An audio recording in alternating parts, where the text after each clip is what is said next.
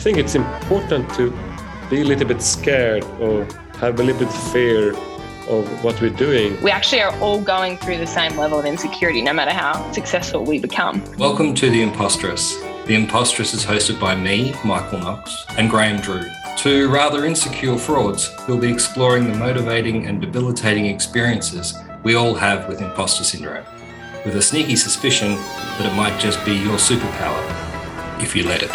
And I just remember standing on a cliff in Ireland, chucking chips in the air. How on earth what am I doing here? My dyslexia is my secret weapon, and I use it every day. Oh, hi, Graham. Hello, mate. Here we are on a Saturday. I know, why are we doing this again? You know that question that people ask, it's like a game to kill time where they say, you're having a dinner party and you can invite 5 guests from any time, dead or alive. Who would you invite? Yes. The 2021 version of that is you host a podcast series and you can invite 1 guest. Who do you ask? Okay, and this is one of those people? It is Paul Catmur. Let's get him in. I didn't mind it. I didn't mind it, but somebody might. Hi, gentlemen. Does that work? It does. How are you going? Excellent. All good? That's good. Good to see you or see a screen with your name on it, at least. Oh, hang on. Turn camera on.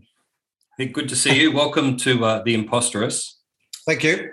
As we let you know, The Impostress wants to dig into the imposter syndrome potentially faced by creatives, and we thought you'd be a great person to have on and have this chat.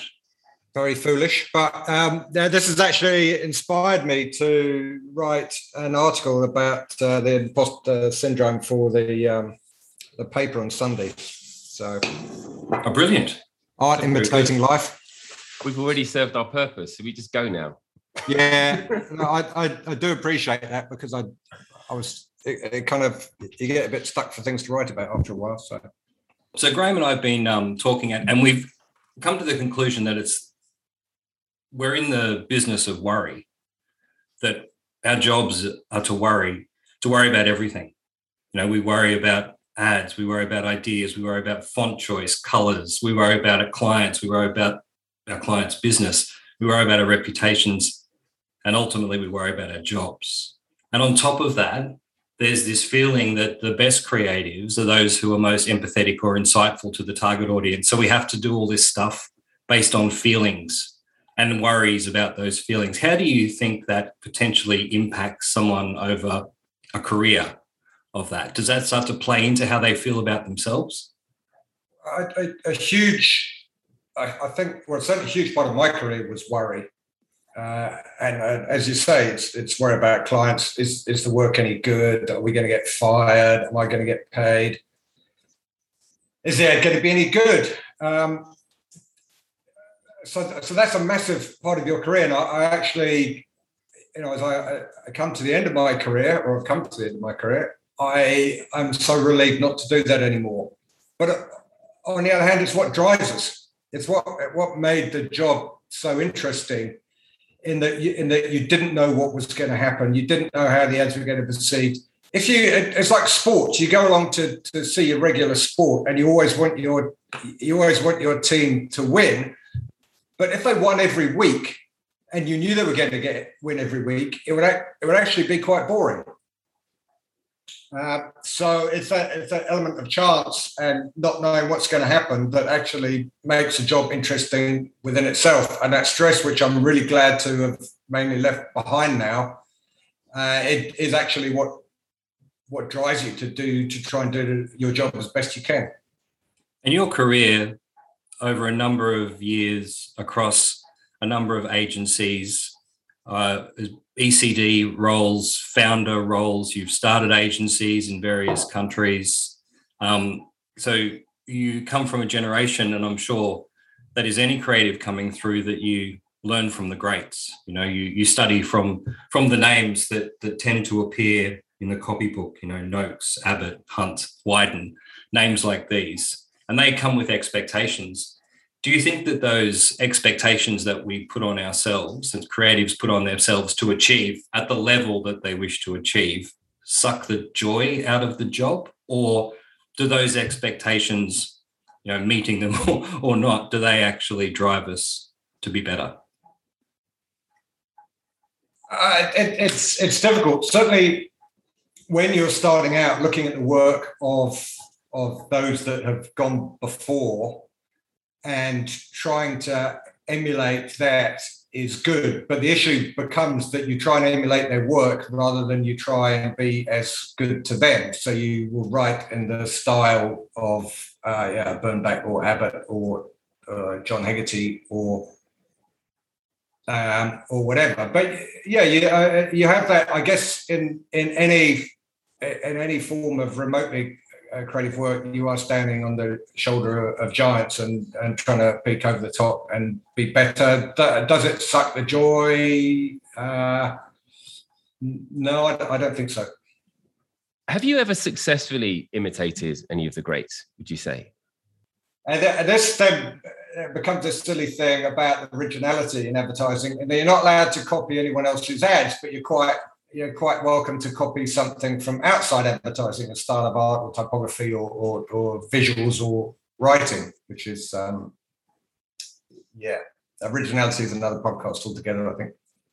Imposter syndrome, it's a big, murky, shadowy thing. But actually, as we're going through this, and we're talking to more people, we're actually finding a bit of a mission with this thing, which is about finding the positive in our collective insecurities, and actually, speaking to people like yourselves that have been through the mill more than once. There's lots of stuff that we can learn.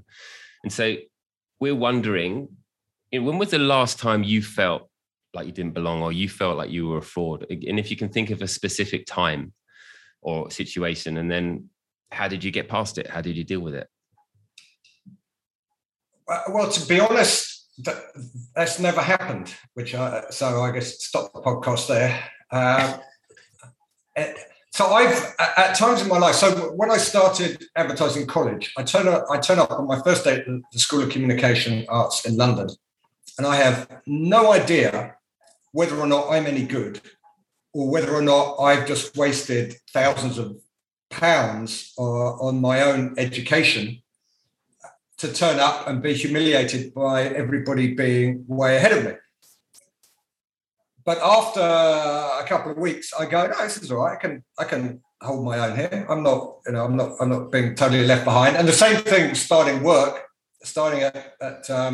what was Y&R London back in the 1820s, and turning up to work and not having no idea whether or not you're capable of doing it, whether you're good enough to be there or will be made to look like an idiot. And after a few weeks, Mike O'Sullivan is my art director at the time, we kind of turn to each other and go, we're better than half the people here. And whilst that might sound a terribly arrogant thing to say, I don't think it was. It was just a recognition, and actually we were okay. We were suitably mediocre. Now that one, and I'm going to go off script again, but it is something that you talked about. Researching you, which obviously I know you extremely well, and I didn't just Google you last night heavily. You wrote a thing called the Mediocrity Manifesto. It's genuinely fascinating, because I think it's a very fresh take on the whole imposter situation. The fact that actually a lot of our insecurities come from the pressure to try to be good at everything. Can you talk about that for a little moment? Yeah, I mean, I was thinking about it. If I can use a British football analogy, it's that I'm a kind of Everton. So, steady seventh. Yeah, I'm seventh. In the Premier League, there's the incredibly talented Chelsea's, Manchester City's, and Liverpool's, and there's Everton, who are like better than some of the lesser teams, and aspire to be one of the great teams, but just never will be. And I think in my career, when you start out, you try to be, Manchester City or Real Madrid or whatever. You try to be absolutely the best, and you beat your head against a brick wall, and it takes a long time before you go, oh, actually, maybe I'm never going to be that good. Let's look at what I can do to try and and make myself happier and build a career based around the realities of the business rather than wishful thinking that I am the reincarnation of Bill Bernbach. Yeah, it's interesting. One of my account leads at one of my agencies had this phrase, which is, the problem is he's playing out of position. And actually, I think that feeds into your metaphor. And I think it's really true, is that when you try and make people do stuff that they're not naturally, or, they're not good at, that's where a lot of the stress comes from. If you're playing out of position, that's often when you literally don't belong, because you're trying to do stuff that you're not naturally good at.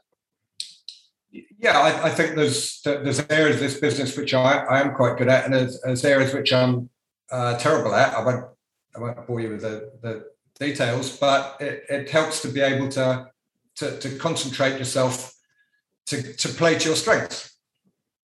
And I've done it with hiring freelancers. I've liked to hire freelancers for a specific job, because you can then get people who are particularly good in that area, whereas the own teams, the teams that you have may actually be fine, but don't actually have, they're not specifically strong in what you need the freelancer for. And I guess a lot of it plays into confidence, doesn't it? And confidence in yourself, but also projecting confidence so people can believe in you and follow you, and you can lead the charge and all that kind of stuff. But being too content can also be quite dangerous. Do you think there's a balance in being okay with your own abilities and also wanting to be better?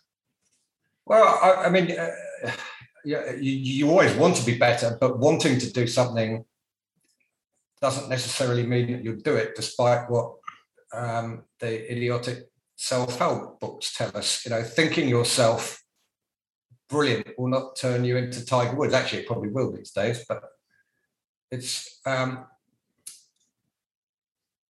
wrote an article last week about where confidence and capability get out of kilter, which is where you get the danger. The great people, like I was listening to your podcast with Niels Leonard the other day. Now, he's obviously a vastly talented individual, and he knows it. And that's fine. He's at the top of his game, one of the best people at doing what he does, and he has an inner confidence that tells him that.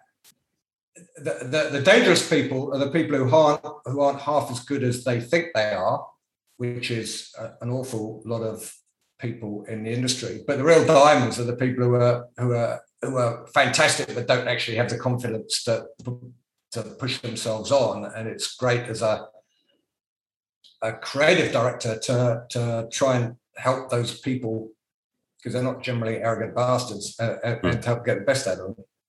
It's a difficult one, isn't it? Because you need those humble people in every team to sort of almost fill in the gaps in a way. But equally, you need to give them opportunity to be the best that they can be. That's kind of your number one job as a creative director, isn't it?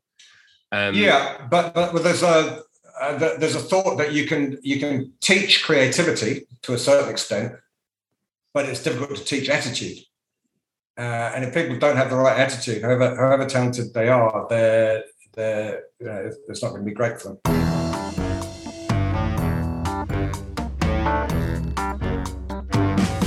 Sure, you love your genitals, but do your pictures do them justice? Maybe you need a wider lens. Would subtle lighting hide those bumps? And could the right exposure achieve that level of intrigue so often missing from the average knob shot?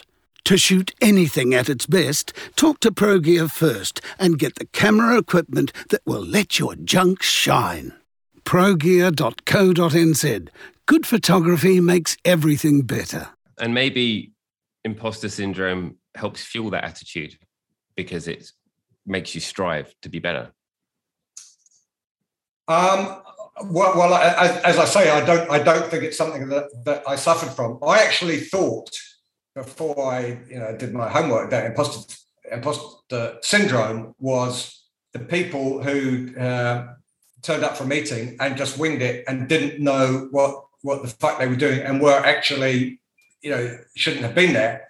But no, it's people who are actually great that don't have the confidence in themselves and wonder how they're doing it. And undoubtedly it it would push them on to be great. But, for most people to be in the industry, you have to have quite a large degree of motivation anyway, because it's very hard to get into. You have to go, often, in many cases, you have to go back to college to do it and scrape around trying to get a job and then get paid bugger all when you're in. I think that's one of the things we're finding is that with imposter syndrome, like you just mentioned, it's pushing people who already work hard to overthink, overplan, prepare for the worst. And what we're finding, or what we'd like to find, is that acknowledging that within yourself is actually the motivator that, hey, it's cool. I'm actually in a very good place here because I feel uncomfortable. Yeah, it's very difficult to judge your own work, and it's something that I've always found difficult. But I never had that feeling that every campaign is great and it's fantastic. It's not till it's out on air and you're getting feedback from clients and customers, let's not forget them, and the industry that for me that I can go, yeah, okay, we did a pretty good job there. I'm going to switch tracks a little bit here and fast forward to where you are now. One of the most imposterous occasions, the classic white blank piece of paper, and you've contrived yourself into a position where you have that every week, writing your weekly column. Yeah. That must be tricky. Every week knowing that you've got to deliver every week, keeping it fresh, keeping it interesting.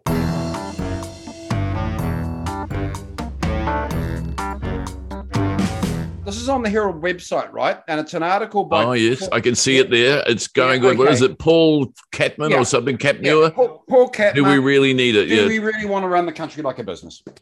The Herald ran that article yesterday, and it was by journalist Paul Catmur, and it was clearly pointed at new National Party leader Chris Luxon, who has a strong corporate background.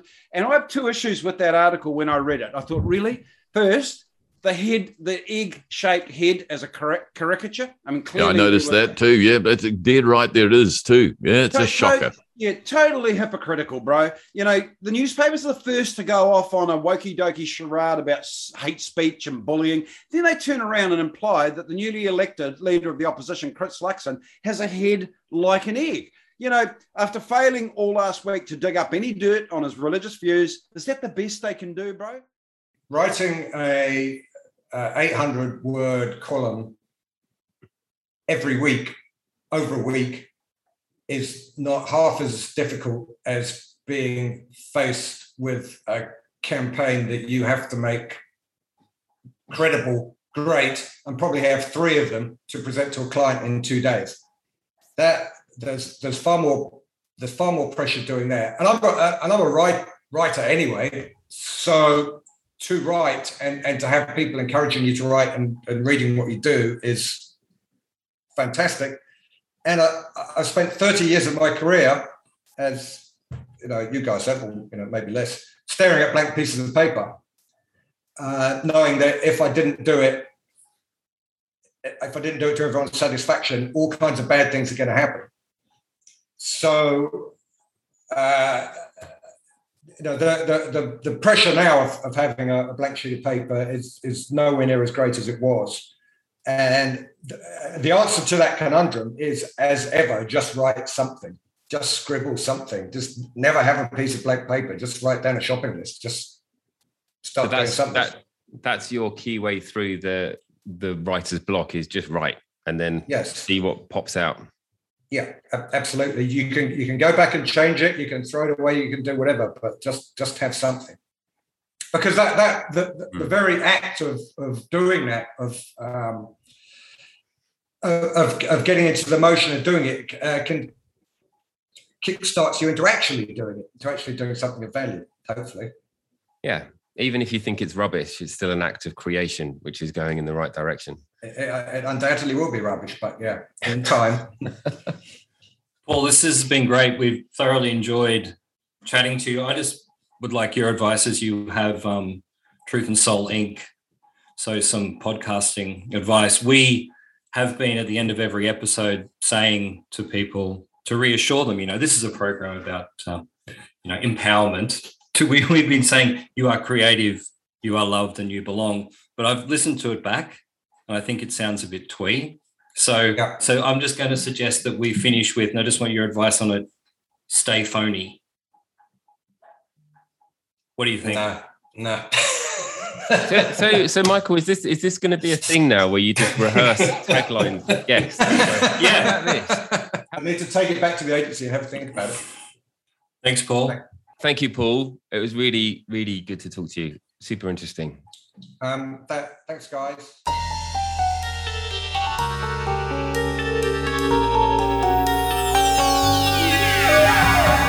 Thank you very much for listening to The Imposteress. Apart from our fine Imposteress guests, none of this would have been possible without the help of the following wonderful frauds. Firstly, Andrew Stevenson at We Love Jam Studios, best music and sound house in Australia. Without his help, this would have been a series of WhatsApp messages with emoji responses. And also Hilton Moday, who has graced us with his theme music that you're listening to now. If you would like to catch up on all the other podcasts in the Imposteress series, visit theimposteress.com. Here you can also get in touch with us via email.